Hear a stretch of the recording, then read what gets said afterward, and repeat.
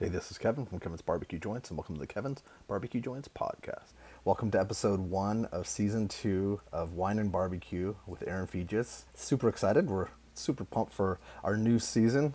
Thank you guys all for watching and listening to last year. We had a lot of amazing guests, and this year we're going to have a lot of amazing ones too, pairing the worlds of wine and barbecue, just like Erin and Patrick pair it at their Feges Barbecue Spring Branch location. In this episode, Erin and I talked to Ricky and Katie from Alta Marfa Winery in Marfa, Texas. It is very West Texas. They explained the location, where it is, the soil type, everything about that. But this is such an interesting story. Number one, it's interesting because Katie worked with Erin at Feges Barbecue Greenway Plaza. So there's some interesting stories and how that all worked out. And Ricky worked in the same complex that Feges Barbecue is in. So that's the whole synergy right there. But I'm going to make this intro short and sweet because we do talk to them for a long time, and then we also go over everything that Feges has going on at the end of the interview. But I think the one strong takeaway from what they're doing and from their story is that anything is possible. That if you put your mind to something and really focus, you can really do just about anything. They didn't come from a background of wine. They didn't have a lot of assets to put into this business. And so they had to use their will and determination. The pandemic gave them a little push, but I think that that's a great takeaway from this. So I can't thank Ricky and Katie enough for taking the time. I can't thank Erin enough for wanting to do this show because it's such a fun idea and it's just turned out to be better than we ever imagined. If you're watching this prior to the Super Bowl, Feges will be open all day on Sunday throughout the game, so you can come in, stop in, eat there, drink some wine. They're also making scratch-made sausage, so that's a really cool takeaway. So all the Feges stuff is at the end, all the Alta Marfa stuff is at the beginning. If you want to support Alta Marfa Winery, join their wine club. I'll have a link below. But sit back, relax, and enjoy this episode. There's a lot going on with Alta Marfa, and there's a lot going on with like the Feges relationship with Ricky and Katie that I think is super interesting and cool. And I'm looking forward to talking about all of it.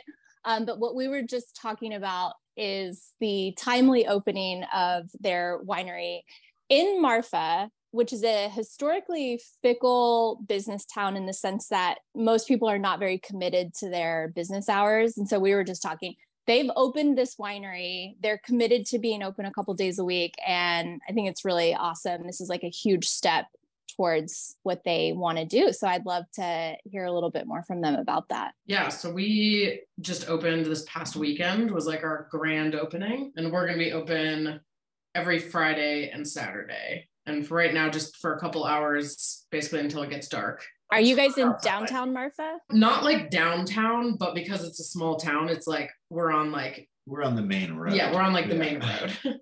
So is this something that people should call ahead to make an appointment, or will you have hours, or will they look at social media? What's the best way to make sure people, when they do stop by?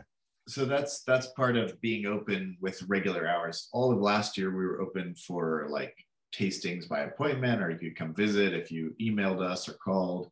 But this is meant to be just open, given hours. It's like 3 to 7 on Friday and noon to 7 on Saturday. Oh, and just drop in. Don't need a reservation or anything. And we're really trying to have food pop-ups, or like, hot food on Saturday at least. Oh, that's cool. And then we have other snacks and tinned fish and stuff when we don't have that. But especially Marfa, weird place for a lot of reasons. Yeah. But there's often, especially around lunchtime, just no food to be had, especially this time of year. So explain why Marfa is a tricky place. I mean, it's a small town. I think it's like one of those things that it's super touristy and has gotten a lot of write-ups, but it's still like, it's a town of a little over 1,000 people. So it's like any small town that, like, there's not a huge population of available employees. There's not necessarily a lot of like draw or like capital within the community to be open every day.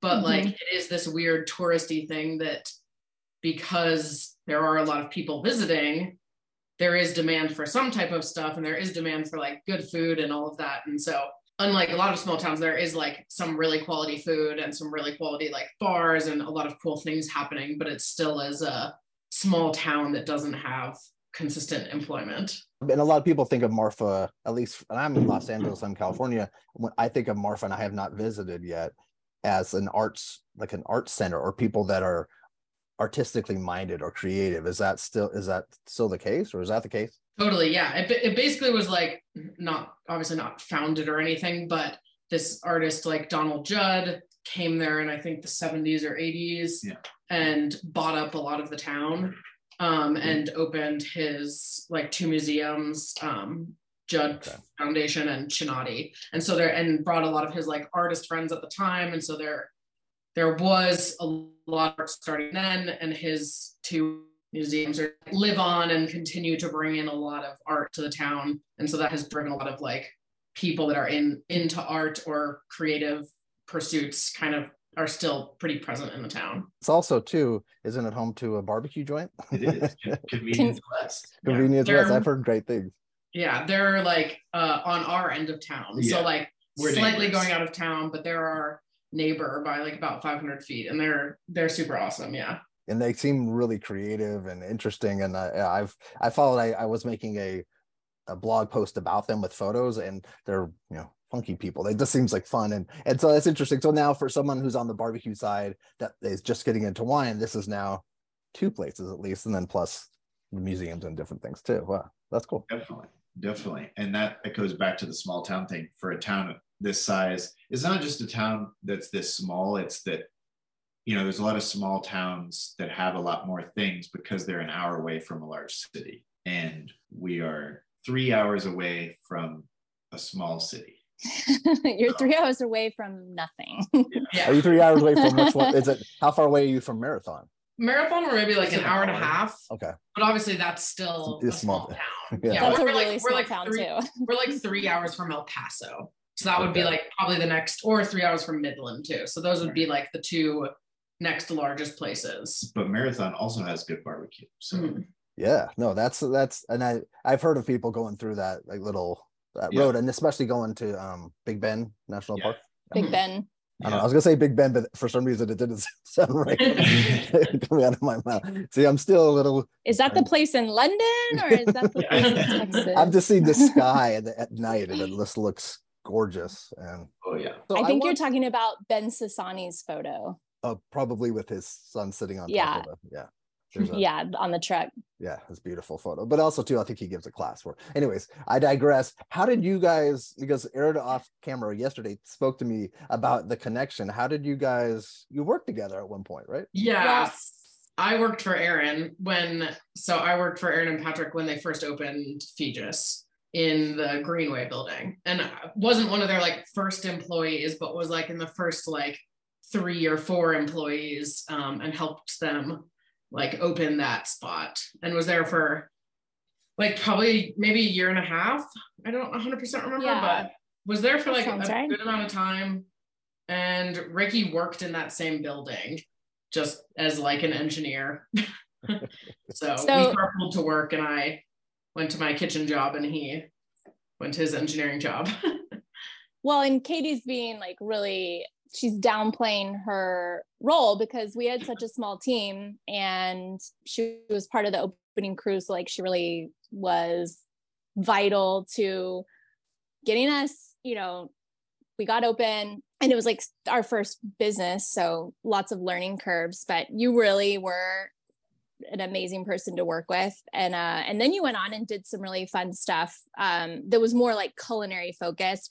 But I was telling Kevin yesterday, I remember your interview really well because you had this teaching background, and there was just a lot of like interesting things that were part of the interview that we learned about you because you're a really interesting person. And when we were talking about your 5-year, like what do you want to be doing in 5 years? You'd said something about, well, my fiance and I are, we want to do wine. And that was like the first that I became aware of what you guys were doing. And I think it was still really, it was more than a concept by then, but it was still in the very early phases.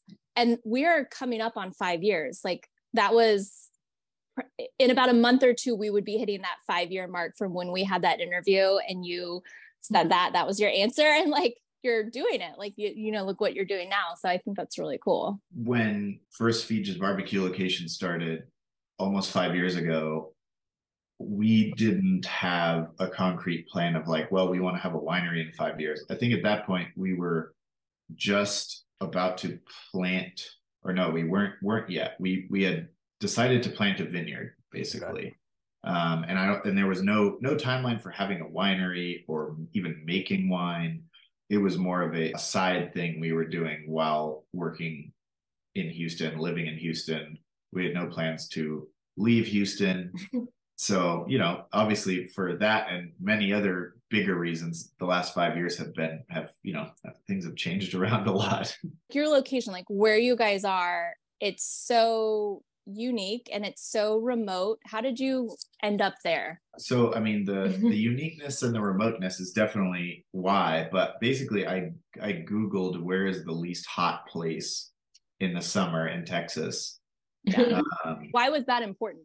So not for our own comfort. This is with the idea of like wanting to grow grapevines to make wine. And in a lot of places in the state, the climate is so hot and so humid, it rains so much that it's an extremely challenging place to grow grapes. Whereas here, it's cooler, it's not humid. The climate is such that it's a more ideal place to try to do that because of the altitude. The altitude is the reason why it's different. And yeah, where we're planting vines is over 5,000 feet. Oh, wow. So for the people that are listening and watching, where exactly are your grapes that you're growing located? The grapes we're growing are located in the Texas Davis Mountains, which is 3 hours east of El Paso.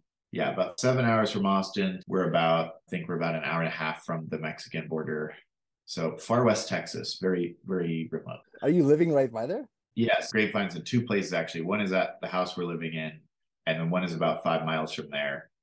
And we live like 15 minutes outside of the town of Marfa. You're right at the base of the mountain, right? What soil type are you? I mean, is it rocky? Like I can only imagine, because you guys are doing everything yourselves, right?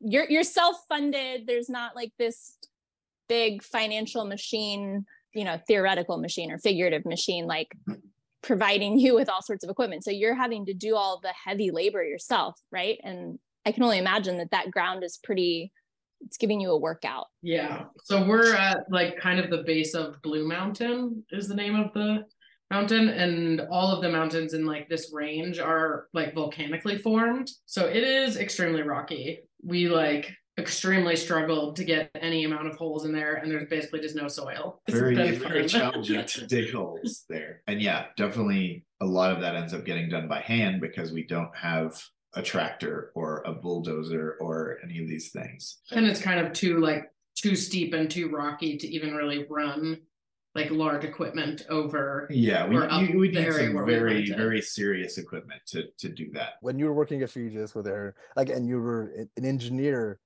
what was the impetus to make you guys think we want to do this? And because there's people that I think I've talked to a lot of people. Oh, I'd love to have a vineyard someday, or I'd love to make wine someday.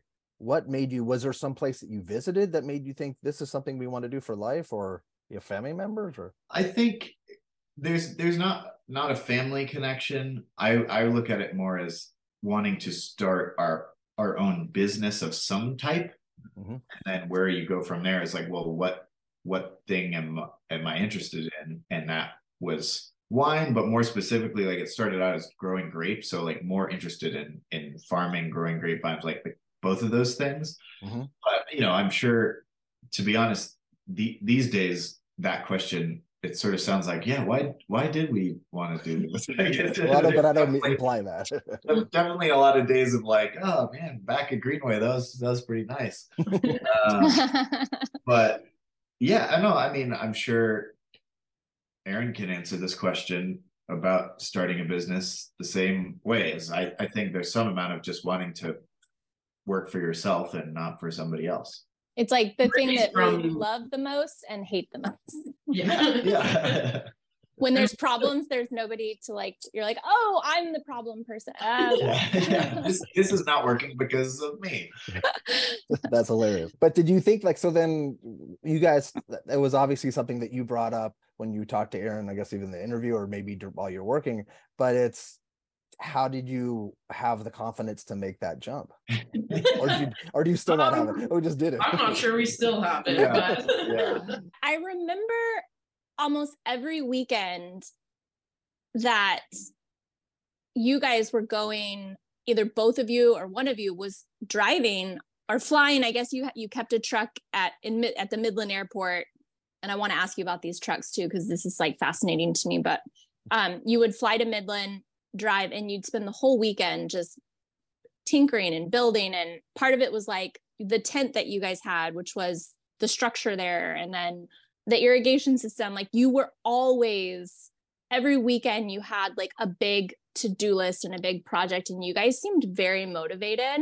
And it may be that like, because it was all a blur, that all kind of like seems almost like disassociated from yourself, but that's how I remember it. I remember you guys were you just like turned and burned. You were like, we have to get these things done. I was so impressed by your ability to just like, and you had a lot of obstacles, right? Like as everybody does, but I just remember because you guys were documenting it, like things would show up on Instagram and social media and the stories. And I would just be like, man, this is when people just like quit. This is when people are like, quit.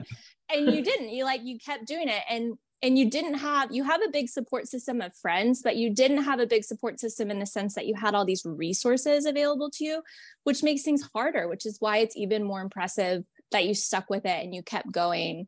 And you guys are, bottling wine now. And I would just love, I remember we came out to visit in May of 2018 because I was pregnant. I just found out I was pregnant. And Ricky, you were there and you were talking about the irrigation system. And I feel like because you're an engineer, these are the things that you get like really excited about and into, but you were really building a lot of it. Yeah. Like you were building things. Irrigation system, the tent, we had like a safari tent there that we stayed in for several years. All that stuff was homemade. And had there were good and bad things about that. Yeah, I think initially when we were living in Houston and going out on the weekends, it was a lot of work, but there was no pressure for anything really to happen other than like we wanted the grapevines to grow when we planted them and we wanted progress to happen, but there was no, at this time we're both working full-time in Houston. And at that stage, there's also no way like you're getting revenue, or we didn't have anything to sell. So it wasn't really a business at that point. It was more just like, we're going to try to see if we can plant vines and have them actually grow. Whereas I think that, what I think Kevin was starting to ask about is like, when is like the transition? Yeah. And that really, I think was COVID related because we had no plan to have a winery or do any of that stuff really until COVID happened. Katie was working at a restaurant, restaurants close, get laid off. Oh. And then my job became a remote work situation. And then also I was working for an oil company. Oil price goes down to zero. They're all, everything is bad. And the company I was working for basically was asking people to like volunteer to quit. Yeah, that happened a lot. Yeah. And you were like, me. Yeah, well, I think I sort of maybe got caught up this was June of 2020. So I think I got sort of caught up in the world is ending, I don't know. Yeah, we don't know what the future is at that time. Yeah, like exactly. It was very uncertain, and I think I don't know. I quit that job, and then about 15 minutes later tried to unquit. Because I, that was, the quitting was the moment when I was like, oh, maybe I should think about this. And then, probably should have done that in the other order. Yeah. They said, no, unquitting. That's shocking. Yeah. So then it was sort of, a week of freaking out and being like, well, if we had wanted to start a winery, we probably needed a bunch of money and security and resources, which we now don't have anymore. So that didn't really make any sense. But at that point it was sort of like, still deep COVID, still no oil job to go back to. So it was like, well, the only option is like, well, can we make the wine thing a business now? Like what would it take to do that? So we basically spent 6 months trying to make a business plan to do that, which again, we had not done before because there was no plan to have it. So did that for about 6 months and we're able to like borrow some money to start. Basically we got, you can call them investors, but basically people who loaned us money to lease a winery space and buy grapes the first year and buy equipment and do all that stuff. And we worked on this business plan for like 6 months, and we set a time of like sending it out to anyone we could think of. And I was convinced that we probably were not going to get enough, the amount of money that we decided we needed. Turns out we should have asked for a lot more money. That would have been better. But we ended up getting the money that we thought we needed. So then it was like, okay, well, now we're going to make wine this year and it's going to be a winery. It ended up taking a full another year to get our own winery space. So we ended up having to rent a space in Fredericksburg, which is 5.5 hours from here. So we're driving back and forth there. Lots of driving involved. It sounds like a lot of moving around, like flying, driving. But this is interesting, and it's interesting because I've talked to a couple people in general and in these interviews who, not wine related, but that COVID pushed them in a certain direction. And it seems like this pandemic, if it wasn't for that, we might not be speaking, or it would be a different scenario. Maybe it'd be 2 years later, or who knows what. Yeah, that's really interesting. I don't see any way in which, without COVID happening, we wouldn't still be living in Houston. I don't know. Who knows what would happen. That's wild. Yeah. And we've lived here for 2 years now. But you guys did you know how to make wine? When you this is so fascinating. This is great. And when people watch this, they'll understand what your journey was, and it'll make them appreciate what you're doing even more, I hope. So we made wine before 2020, like before COVID. I think 2019 was the first time we made wine. Okay. It basically was like one of now like our like business vineyard partners, but also who's been like a good mentor to us kind of the whole time for like farming, basically had extra grapes and was like, do you want to make wine this year from these grapes? And you can just like make it in my winery. So we did that in 2019, and he kind of like helped us. So we technically had made wine before we decided to like, quit all of our jobs and make wine full time. But that's great. But it was, and that was laser cats or laser kittens. Yeah, I remember that. But that was like, we made 10 cases of wine, which like there's 12 bottles in a case. So like that's like homebrew territory. Yeah. Not even, That sounds like what my next door neighbor, when I was a kid, that he made wine. He stomped grapes. He was half blind, and he stomped grapes in his boxer shorts. He was an old Italian man with blasting Italian music and singing. And then he'd leave a bottle on my parents' like wall. But he made probably that many. Yeah. Even less probably. Yeah. Wow. So at least you got some chops. You got a chance to. Yeah, I mean, we did it. I think winemaking wise, it's something that you only get to do once a year. So there's a pretty long time period from doing it once and then thinking about, well, what would I do differently? And then doing it again. And well, now what am I going to change, and doing it again? So we've done a lot of research in terms of drinking a bunch of different wines and thinking about what bearing that has on what we're doing. And then also just trying to ask as many people as we can find as many questions as possible. It's like, why do you do this? What did you do to make this wine taste this way? Or, all those different things. So it's just an ongoing process, the learning. For the winemaking, that because Ricky has like chemical engineering background, he like has done a lot of chemistry and all of that kind of stuff, at least on the front end, has understood a lot of the like scientific things, at least definitely more so than myself. But like, I think that's made some of the, at least entry into guessing about how you should make wine a little bit easier. Yeah, definitely. The wines that you released last year, was that your third go at making wines? Your third year? Or was there more? Yes. Last year, if it was 2021. 2021 yeah, was our third vintage. Yeah, which those wines. Those wines, yeah. So I had the Tempranillo. Tell us what that was called. You guys had the series of the 3 Tempranillos grown in different soil types. Yeah, so three bottlings of Tempranillo, each from a different vineyard in Texas, and then labeled by the soil type. So there's limestone, sandstone, and volcanic. And those vineyards, each of those vineyards is, a few hundred miles apart from the other, but all within Texas. So the idea was these are all going to be really different, even though it's the same grape variety and we're doing the winemaking the same, the process is the same, and it worked. They were all pretty different. So that was a really cool thing.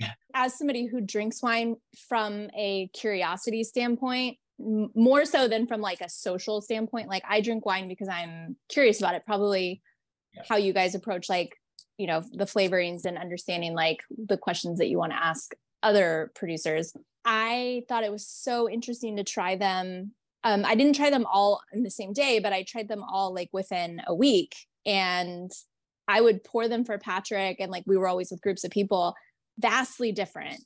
And it's so cool because I don't think Patrick really understood, he's not really into wine. So it all kind of blows over his head when you're talking like terroir and soil type and climate and like all of these things, how much sunlight it gets, how much exposure, all of it. It doesn't mean anything to him. But I think having them, knowing that they were all the same grape, and because it was from you guys, he paid more attention to what was going on. And it kind of like flipped a light for him that he understood now what makes wine so intriguing for people. Because I was like, this is fascinating. I think my favorite was the limestone. That was also the first one. And I was just blown away. I think I posted about it. Like, you guys have your winemaking's really, you guys probably still feel like you have a lot to learn. And certainly you do, because this is only your 3rd year doing it. But wow, you guys are producing some really awesome stuff. I was really impressed. Definitely excited to hear that kind of story, like you said, with Patrick. I think that's the way we do our labels and write what we write on the labels. And we made the last 2 years made like 16 wines each year, which isn't really a good idea. But I think all of that stuff together reflects it. Like, we're sort of in the same place, just a little further into it, of being like, wow, having that light bulb turn on and have that curiosity of like, oh, that's why this is like this. This is, it's sort of like ongoing learning. And I think it's always exciting when you sort of bring people along with you like that. Yeah. I think it was so valuable because for us in our relationship with me and Patrick, he's really into whiskey and bourbon, and I'm really into wine. And there's the things that he likes about whiskey and bourbon are the things that I like about wine. The fact that he can tell differences, and that he can respect producers and practices and all of that. But it was just really awesome to see it kind of click for him for the first time. Like I said, I drink more for curiosity. So when people are like, pick a wine on the menu, I'm like, you really don't want me to order for you guys. Cause I'm going to order like the most esoteric, probably the cheapest, but not because that's my intention. It's just like the wines that I go for are not like these classic wines. And the reason is because I know what those classic wines, I know I'm going to like that. And I actually don't want that. I want to be risky and I want to try something new. And so it's fun for me to try y'all's wines. It's really fun for me. Like, I would maybe on a different podcast, like, just want to know so much about how you guys are able to manipulate flavors or get certain things out of wine. Like, what have you learned in all of your probing that's kind of steered you in directions for your winemaking? I mean, I don't know if I have an exact answer for that, but kind of like part of the, like, kind of going back to the reason why we made 16 wines, or the reason why we made like those 3 wines that came from different soil types, is kind of this. Obviously we're trying to learn, but also Texas is like a super pretty new state for making wine that is not like really established and is still kind of learning what like type of grapes grow here, where where do they grow? How should you treat them? Kind of all this kind of stuff. So I think we more approach the winemaking of like not really doing any manipulation. And it's more like what happened in the farm that's making it different from year to year or different from place to place. So I think that's like much more of our type of winemaking, which, you know, maybe again sometimes could be bad because they're going to taste different from year to year. We're not ever sometimes going to get the same wine, which is sad if it was really good wine and then all of it's gone. But I think that's kind of more what we. Yeah, I think that's a really good way of putting it. I think also, you know, what we're doing at the winery is there's only so much we can do with the grapes that we end up with. And part of being, you know, a winery in Texas is that like there's lots of wine that in 2020 we made, or in 2021 we made, and then we couldn't get the grapes the next year. So then we do something different with different grapes. So there's lots of, you know, there's in different places in the world or different winery setups, it's sort of like a lot of wine is made where you have one vineyard and you make a wine out of that, and then the next year you have the same vineyard and you just do that, and you're learning. You can sort of like learn in a sort of more linear way, and you still have differences between the years. Of 1 year was a hot year, 1 was a cold year, they're going to be different. But we are trying to get to a point, I would say we're at the beginning of going in search of that, of like how can we get to a point where we know certain things work well, and we're going to try to like commit to those and do those every year so we can improve, rather than just sort of starting from scratch every year with everything. Yeah, and that's a challenge. But also too, through doing episode like season 1 of this podcast, Erin has talked about the fact that that's something too that she loves,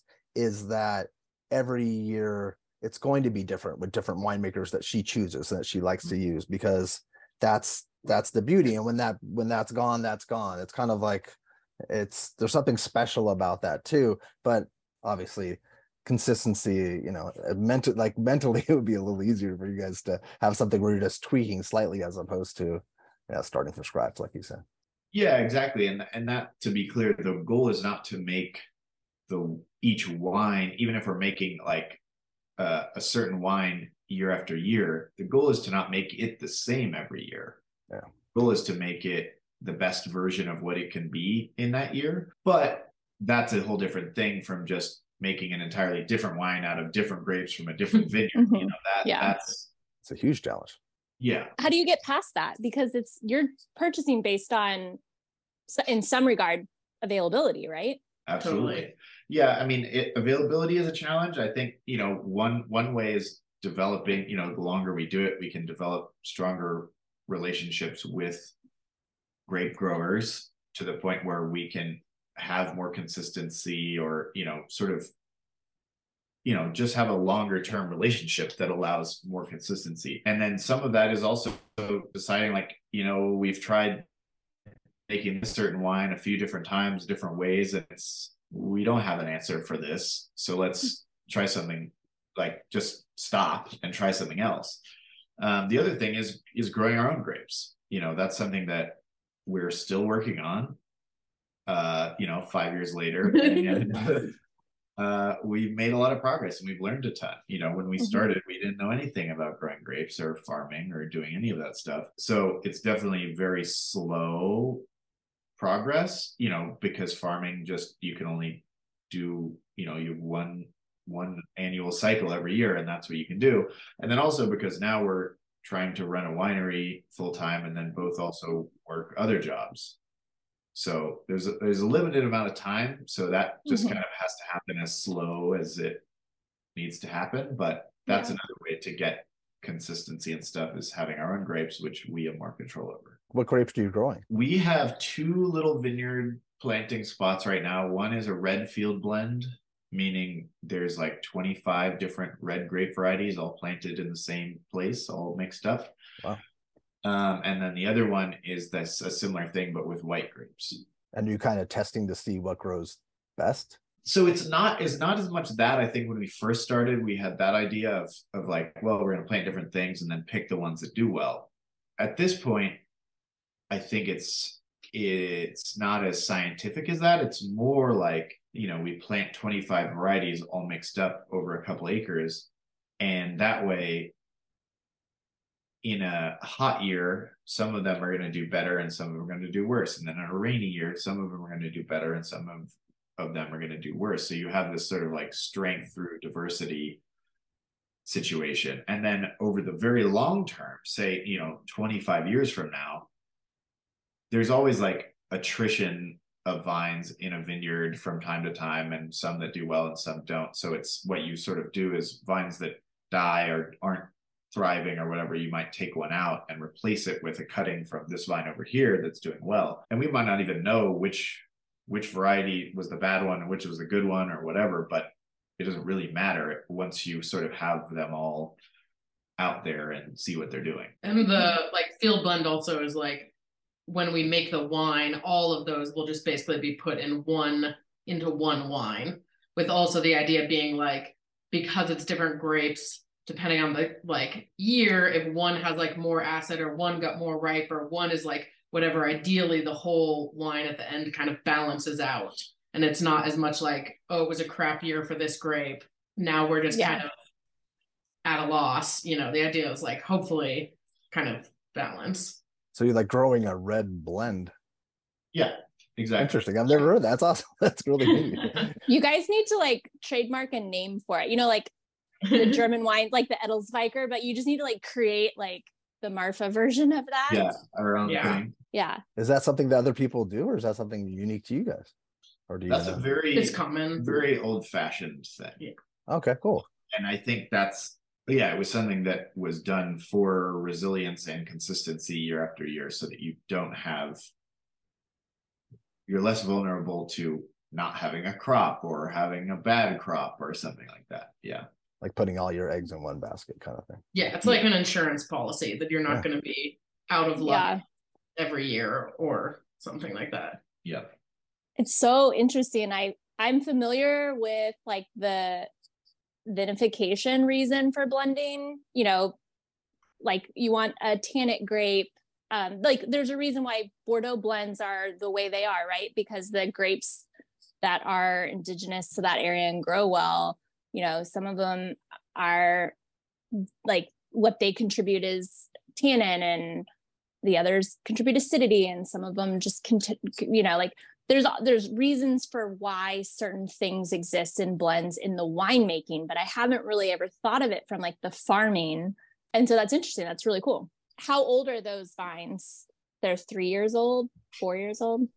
They're like 2 and 3. We still have a few in the vineyard, not at our house, that are technically from the first planting, like 5 years, with these new varieties. And then like we've changed like how we're planting them, and we've changed kind of all of the process. Those are like 2-ish years. Yeah. So sort of like the second generation after we learned.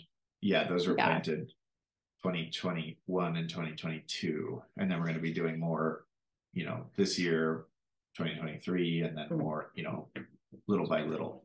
And we planted at our house too in 2021. That's going to be like white grape varieties, also field blend. How long before you start making wines from the grapes you have is question A, and question B is, are you already making wines, but just to kind of see where they're at structurally? Haven't made wine from them yet. Ideally, maybe they'll start producing grapes in like 2 to 3 years. And like, maybe in a year or two, we would get like some tiny amount of grapes and then would make like, 1 5-gallon thing just to see what it's like. Mm-hmm. But so far haven't really had grapes, and definitely have been trying to like preference like root growth and strength above like producing some tiny amount of fruit. So hopefully like 2 to 3 years. That's like the long haul project at this point. That'll be exciting. Yeah. I think about like, because half of our audience or some portion of our audience, it's the barbecue people that are listening with a barbecue experience or passion. And you always hear pitmasters complain about, not necessarily complain, but they talk about like their early days and how you wouldn't know you effed up a brisket until 18 hours later, because it takes so long. And I'm thinking, wow, in the wine world, it's like a year later, and you're going like, you're scratching your head going, yeah, we got to do it different next year. But like the just the time it takes to learn is so long.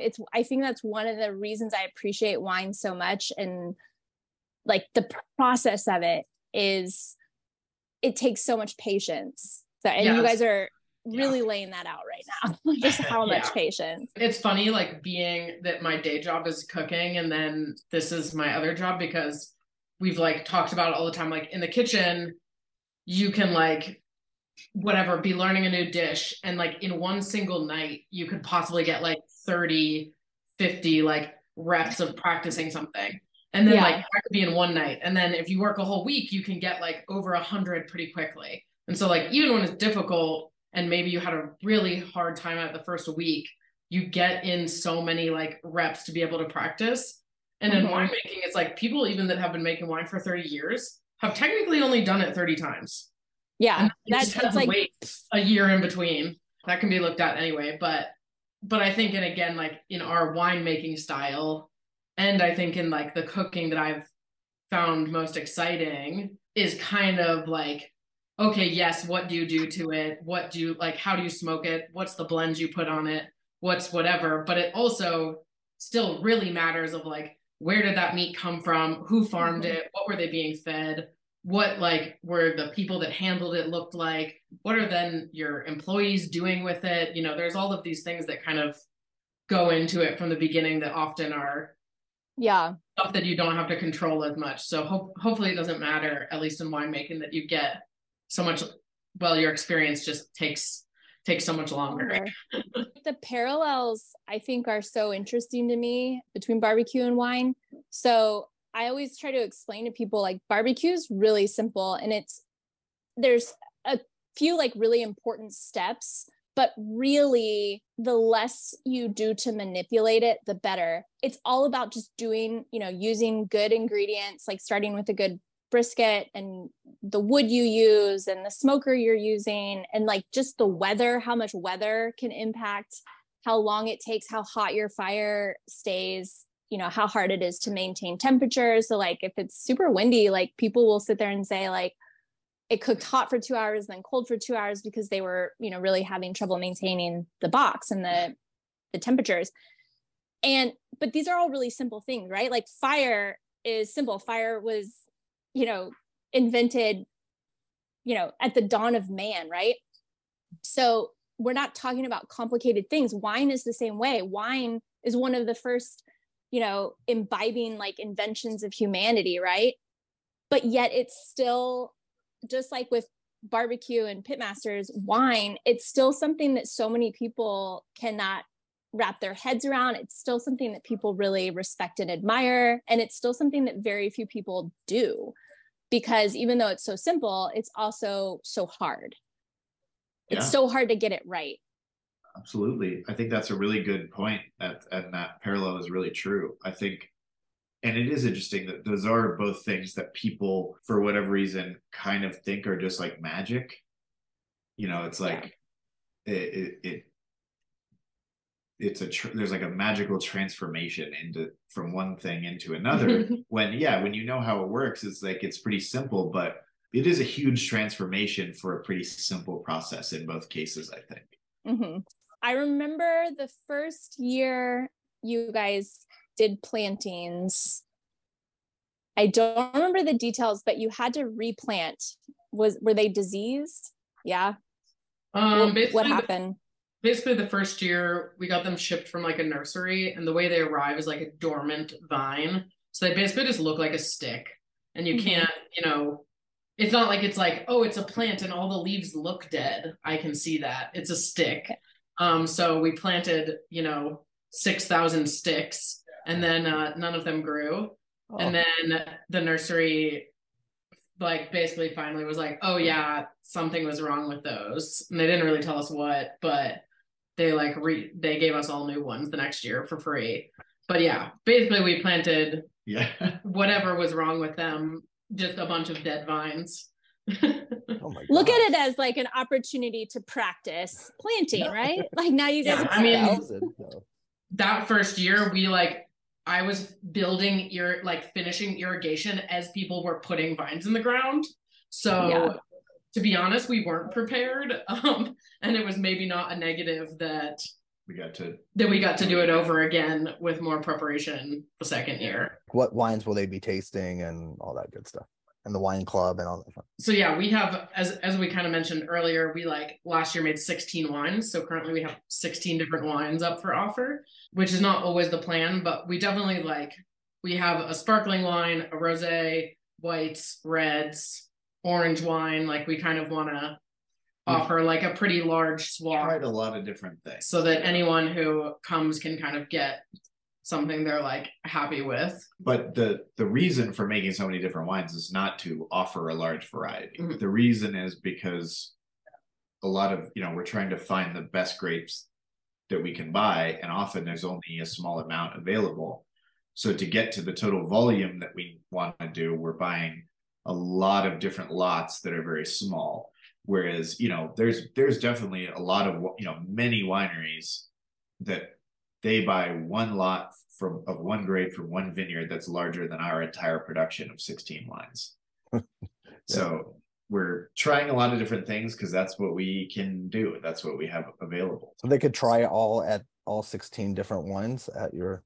Not all 16 are still available. Some of them are sold out at this point from 2021. And then we have yet to release any 2022 wines yet. That'll probably be in April. But I think right now we have seven or eight wines available. Okay. Either, we just opened the winery, so either Friday or Saturday at the winery, or also on the website, we sell wine and ship everywhere that you can ship wine to. And people can come taste and purchase as well.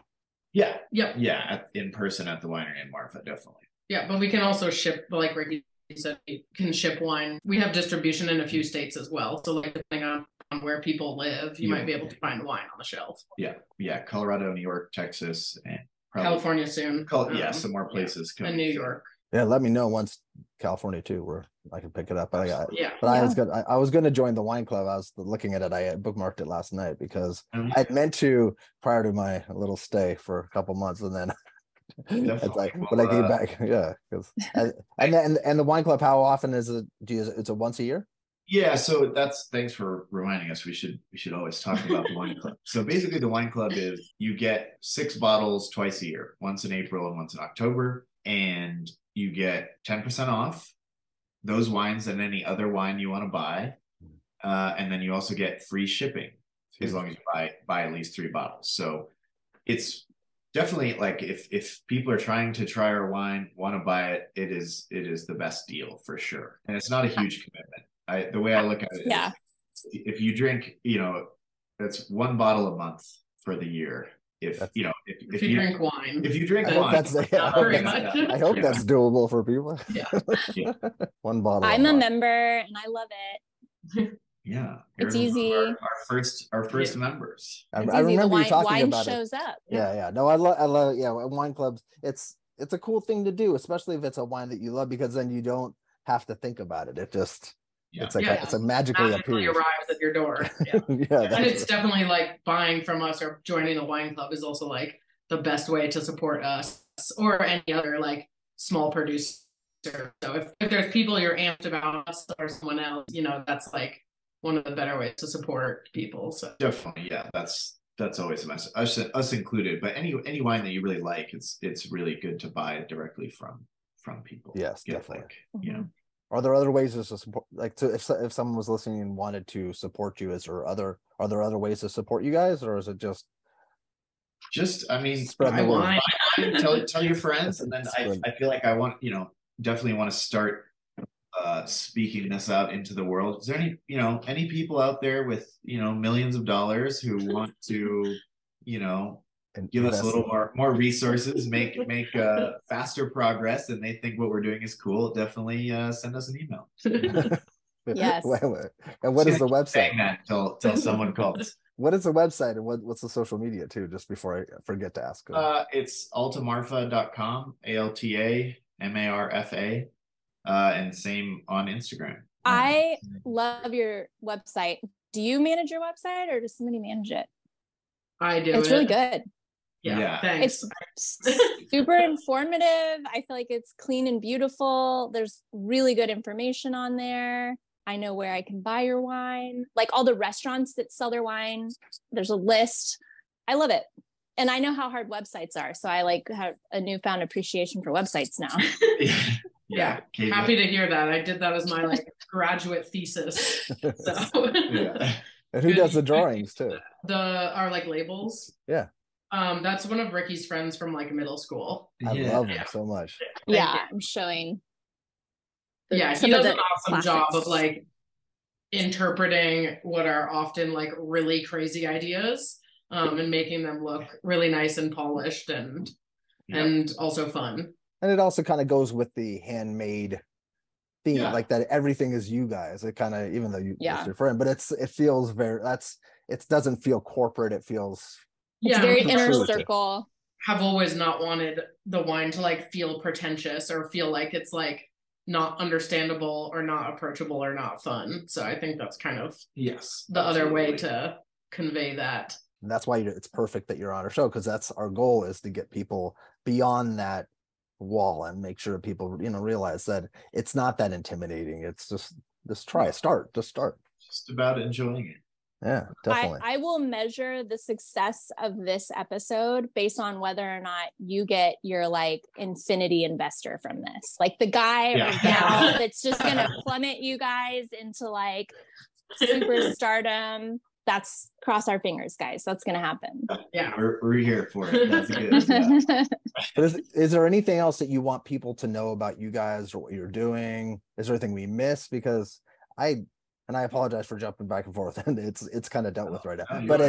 But people will see that, and they know I'm crazy. Anyways, I've done it a couple times on other episodes. That's what they want. The nature of Zoom recordings. Yeah. It's not. Yeah, I don't have like a little kid like walk by or a dog that I really think like I'm really excited to talk to you guys, because I love this journey, and it's kind of nice because hopefully you'll get to see this 5 years from now and look back, and if YouTube and the world exists, so you can look back and see that this is what my mindset was, or our mindset. Definitely. Well, I think already, so on the website we do have a bunch of blog entries with a lot of photos from like the first few years, especially.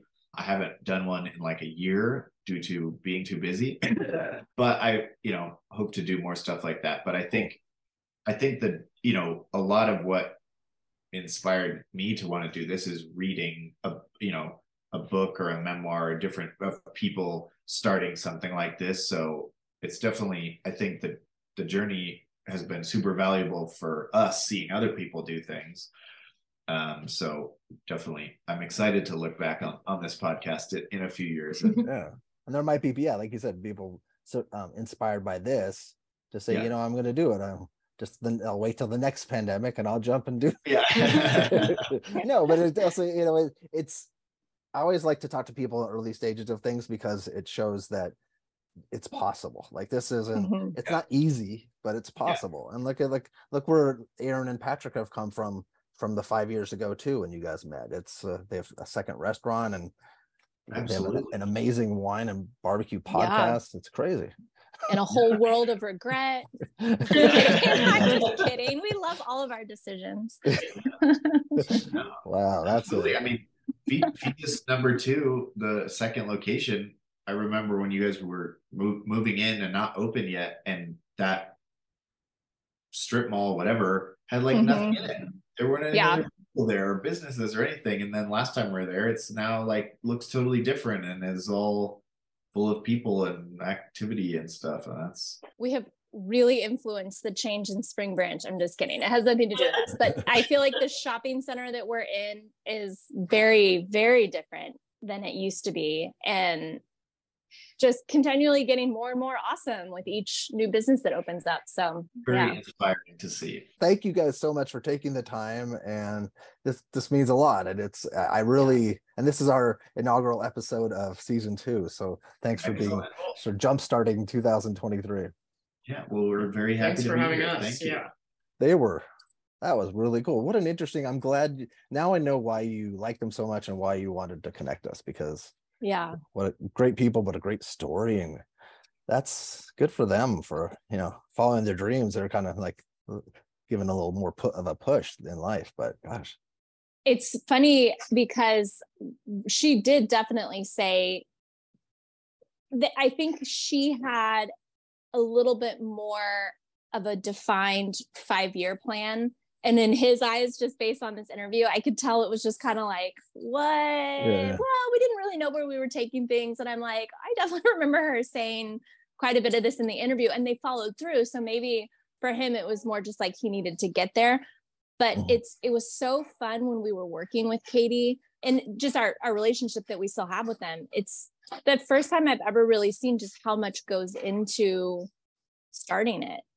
And I have so much respect because it's got to be next to impossible to do what they're doing. And for a long time, he was driving. Marfa is 8 hours from Houston. So it's 8 hours driving. You can fly to Midland and then drive 3 hours. There's no easy way to get there. No and he was just going constantly, and then working Monday through Friday.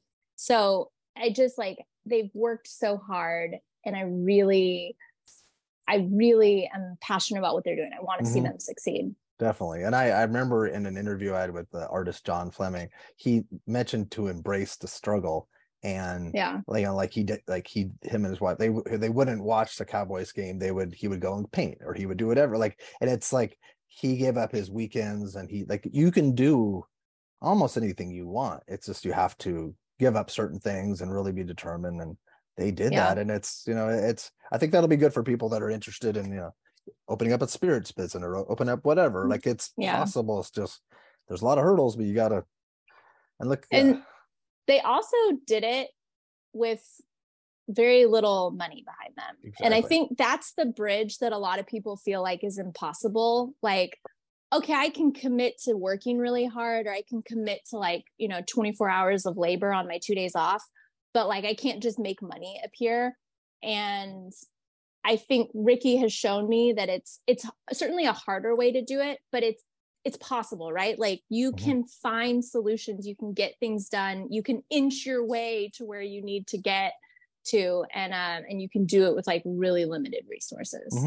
Yeah, it's a spectacular story, and so for anybody listening or watching, I'll have links to all their stuff below. But if you're interested in supporting them in a small way, join their wine club. That would be a great way to do it. So that's really cool. Let's talk about Feges stuff. Yeah, it's been this is a season 2, episode 1. So can you give a recap a little bit about, just for people that might not know, what Feges Barbecue Spring Branch is all about? Yeah, so Feges Barbecue, we have 2 locations. Our original location is in a small little food court inside Greenway Plaza, and we cater largely to office workers. Our second location is Spring Branch, and this is a big standalone restaurant. We're open Tuesday through Saturday. We're open for lunch and dinner. On Sunday, we are lunch only. And we have a full expansive menu of Texas barbecue, really creative sides. We also have things on our menu that go beyond barbecue. So it's really a full dining experience. We've got beer, we have wine, which is why we're on this podcast. Yes. Wine brought us together in podcast form. We do a lot of catering. This restaurant feels a little bit just more well-rounded, right? It touches on all the little parts of hospitality and service. And it utilizes a lot of the skills that you and Patrick have. Not that you're Greenway Plaza, but this one is highlighting beyond barbecue portion. The beyond barbecue. Yeah. We're able to be really creative. Can you just for fun name a couple creative things that you do that people might not know? Oh, I know I put you on the spot. I wasn't good at you. I was gonna say this is when Patrick asked me where I want to eat, and I've thought about it every day for a month, and then all of a sudden my brain goes blank. Well, we do a lot of stuff on our menu that I think is creative and fun. A lot of the sides, they don't, so I the elote, I get a lot of credit for bringing elote to barbecue, because that was 5 years ago, and now you see it everywhere, and fried Brussels sprouts. But back when we started serving those things, those were very kind of cutting edge, which just feels weird. But barbecue was so traditional to do things that were not part of the traditions of barbecue felt very new and different. Mm-hmm. And now, because of the restaurant and the fact that we have a kitchen, we're able to cook things to order. It doesn't have to be, cafeteria style. We have a lot of dishes on our menu that bring in a lot of that creativity, and you feel more just like being at a regular restaurant. And when we do catering and private events, I think that's where Patrick and I really like to come up with stuff and like stretch our wings, because we don't have to create it day after day, month after month. It's kind of just like, we really just have to nail it and get this execution down for this, group of 25. And so we really stretch our wings there. And we've got a couple of events coming up, and the menus I'm really excited about. We've got a brisket bourguignon dish. It's, our brisket, how we would normally prepare it, but we're going to chill it. And then when we reheat it, we're going to be reheating it in a bourguignon sauce, pickled pearl onions.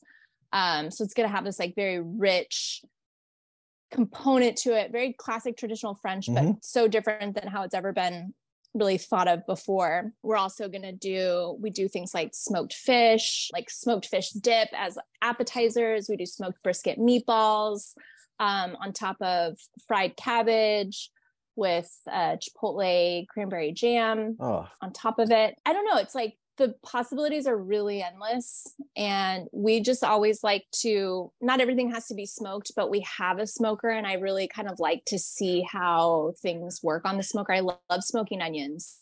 I used to tell the kitchen, like, we just need to always have smoked onions on hand, because they're a really good base for things. Like, it's a really good base for a soup. It's a really good base for stock. Like, it kind of takes stock in a different, like, it adds a whole layer when you're making a stock if your onions are smoked. And also, if you leave them on there long enough, I mean, that is like the classic caramelized onion, right? Like, low and slow is how you caramelize an onion. So just put it on a smoker, and then you don't have to stir it for 5 hours, right? Mm-hmm. And you just get this really nice like sweetness, but it also is smoky. I leave it in the skin too, so it doesn't get too smoky. Oh, that's smart. Yeah. And like, we don't do that anymore because we weren't always finding ways to use the onions. So I said, okay, we don't have to always have them on hand now, but like, that's kind of where my head goes whenever I'm thinking of, I want to add complexity to a dish. I'm like, smoke some onions. Mm-hmm. So that's also something too, when people come visit year after year, say they're coming to Houston once a year, or they're coming multiple times a month, there's specials, there's different things. You're always thinking, because you have the opportunity to be able to do that at this restaurant and be creative, and you'll have, there's things that you'll have that'll be staples. And then also there are seasonal things too. I've noticed that things have changed throughout the seasons of last year. So that's really cool. I just wanted people to get a handle as to like why we were taught, like why it was important, and why people should, make you a destination, because, give you a try. And I think that, and it's also so people know it's not a meat market style at this location. Yeah, more restaurant style. So Super Bowl is coming up. That's a big deal for you guys, right? For barbecue. Yeah, Super Bowl is a big deal in the barbecue world. We're really like pimping out the wings. We do smoked chicken wings, and we have 5 sauce options. And we also, this was the creative genius of our chef, but we have barbecue bowls. Those have been on our menu for a while. Mm-hmm. But we were talking about doing them in aluminum half pans and super bowls, right? Same so layers, it's kind of like 7-layer dip, but it's not dip, right? It's like rice, lettuce, elote, like all the layers of flavor, and then the meat on top. But for a party, like enough to feed, a dozen people. And so I thought, oh my God, that's so smart. So super bowls. Are they on the website, or are they? Not yet. We will get them on. So if they'll be on by the time. Yeah, they should be on before this podcast is live. Okay, cool. So that would be just phenomenal for any party. Yeah. That's and we're going to show, so we're normally closed on Sunday after 3 p.m. But for the Super Bowl, just like we did last year, we're going to stay open. We're going to have the Super Bowl on all 3 of our projectors. If the weather's nice, we're also going to have it on the screen on the patio. And so we're pretty much dedicating like all of Super Bowl Sunday to the Super Bowl and watching it. And so we'll have specials, we'll have drinks, we'll have the game on. And last year we had a pretty good crowd. It wasn't crazy. Like there was a really good amount of people where it felt fun, but there was, people weren't fighting for tables and space and seating. Like it was really comfortable. Yeah. Which is how I want to watch. That's how I want to be when I'm watching the Super Bowl. Is comfortable. I don't want to be like in standing room only. Standing room only. Yeah. That's just, or trying to like hover over someone when they leave, but no one would leave because you want to watch the whole game. So yeah. That's cool. They can't reserve a space there. It's a first come, first serve kind of thing. It's first come, first serve. So you can't reserve a space, but like I said, it really wasn't necessary. Last year, it was like we had maybe 1 or 2 tables that were still left open. It just really felt like the right size. It was a good crowd. Yeah. And like, Wyatt, who's wasn't into football last year. Hopefully he's more into it this year, but he just played outside. So like I was able to watch the game, which is also really nice when you have little kids. Sometimes you're like not able to pay attention, but he was outside playing with the other kids that were there. So I got to actually watch the game in the halftime show. That's all. Do you have a deadline for people getting orders in for pickup for the Super Bowl? Like, would you want Friday ahead of time or what? You can pick up as late as Saturday. So, but I would get the orders in, soon. We're going to have order thing on our website so that you can go to the website and place an order, and really anything on our menu is probably appropriate for the Super Bowl, but we're going to have kind of a special Super Bowl menu where we've taken things that we just think it'll make it easier to kind of filter through everything. These are the things that we think are like perfect for a Super Bowl party. And that'll all be on the website. So you can just go to fegesbbq.com and place your order. You can pick up Sunday even, but I recommend if you do buy in bulk food that's served chilled and you reheat it on your own. So if you want to pick up on Saturday, but you're obviously hosting your party on Sunday, that's the way to go. But you could also pick up on Sunday and get hot food.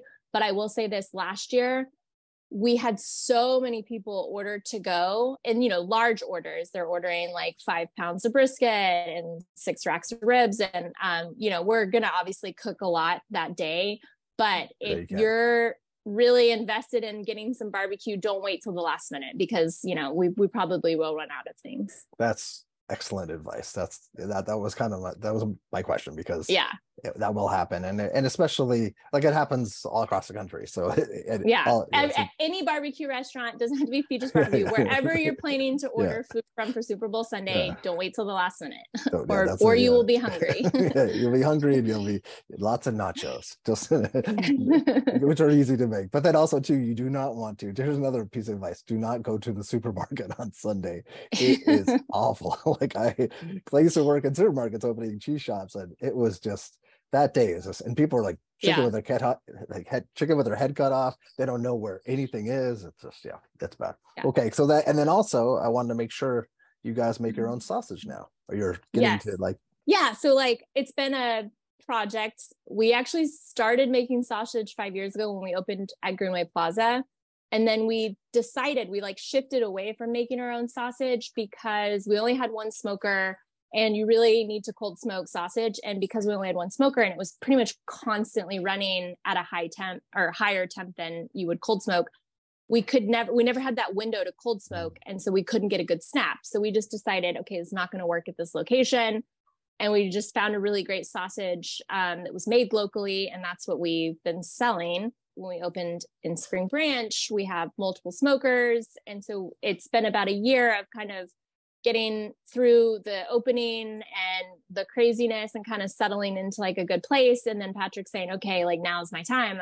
We're going to restart this sausage. And so the first one that we're serving that's available at both locations is Hot Guts. Okay. It's a pork and beef, I believe, link. And we love it. I honestly, I'm like so blown away with how consistently good it is.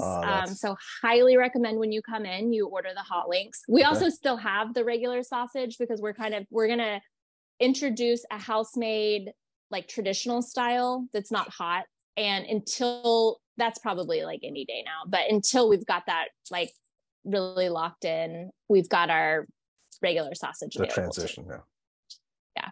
Wow. And then you'll be experimenting as time goes on. That's fun. I feel like we've opened Pandora's box, because now the guys are just like constantly like, let's try this. And it's like, whoa. Like, give me a traditional sausage, guys. Like, the hot links is phenomenal. Now get me something of equal quality that's, more traditional style, and then start experimenting. But also, like, I feel like the sausage gods, like, you have to pay your respect to the sausage gods before they'll just let you willy-nilly create stuff. So I'm like, you need to like get a little bit more experience, like make this more than, for more than a month, because, of course they already feel like they're pros. And I'm like, no, the pros have been doing it for decades. Like, yeah, exactly.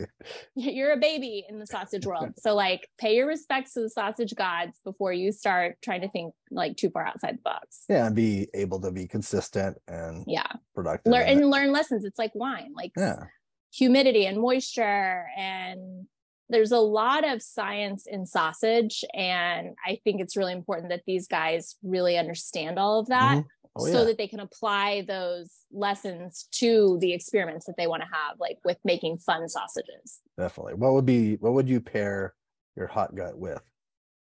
Wine-wise, yeah. Ooh, I think I would go, to me, it's really spicy. To most people, it's the perfect amount of spice. So like, because my threshold is probably a little bit low. I think you would need, it's rich and fatty. So definitely like you need some acidity to cut through some of the fat that's in there.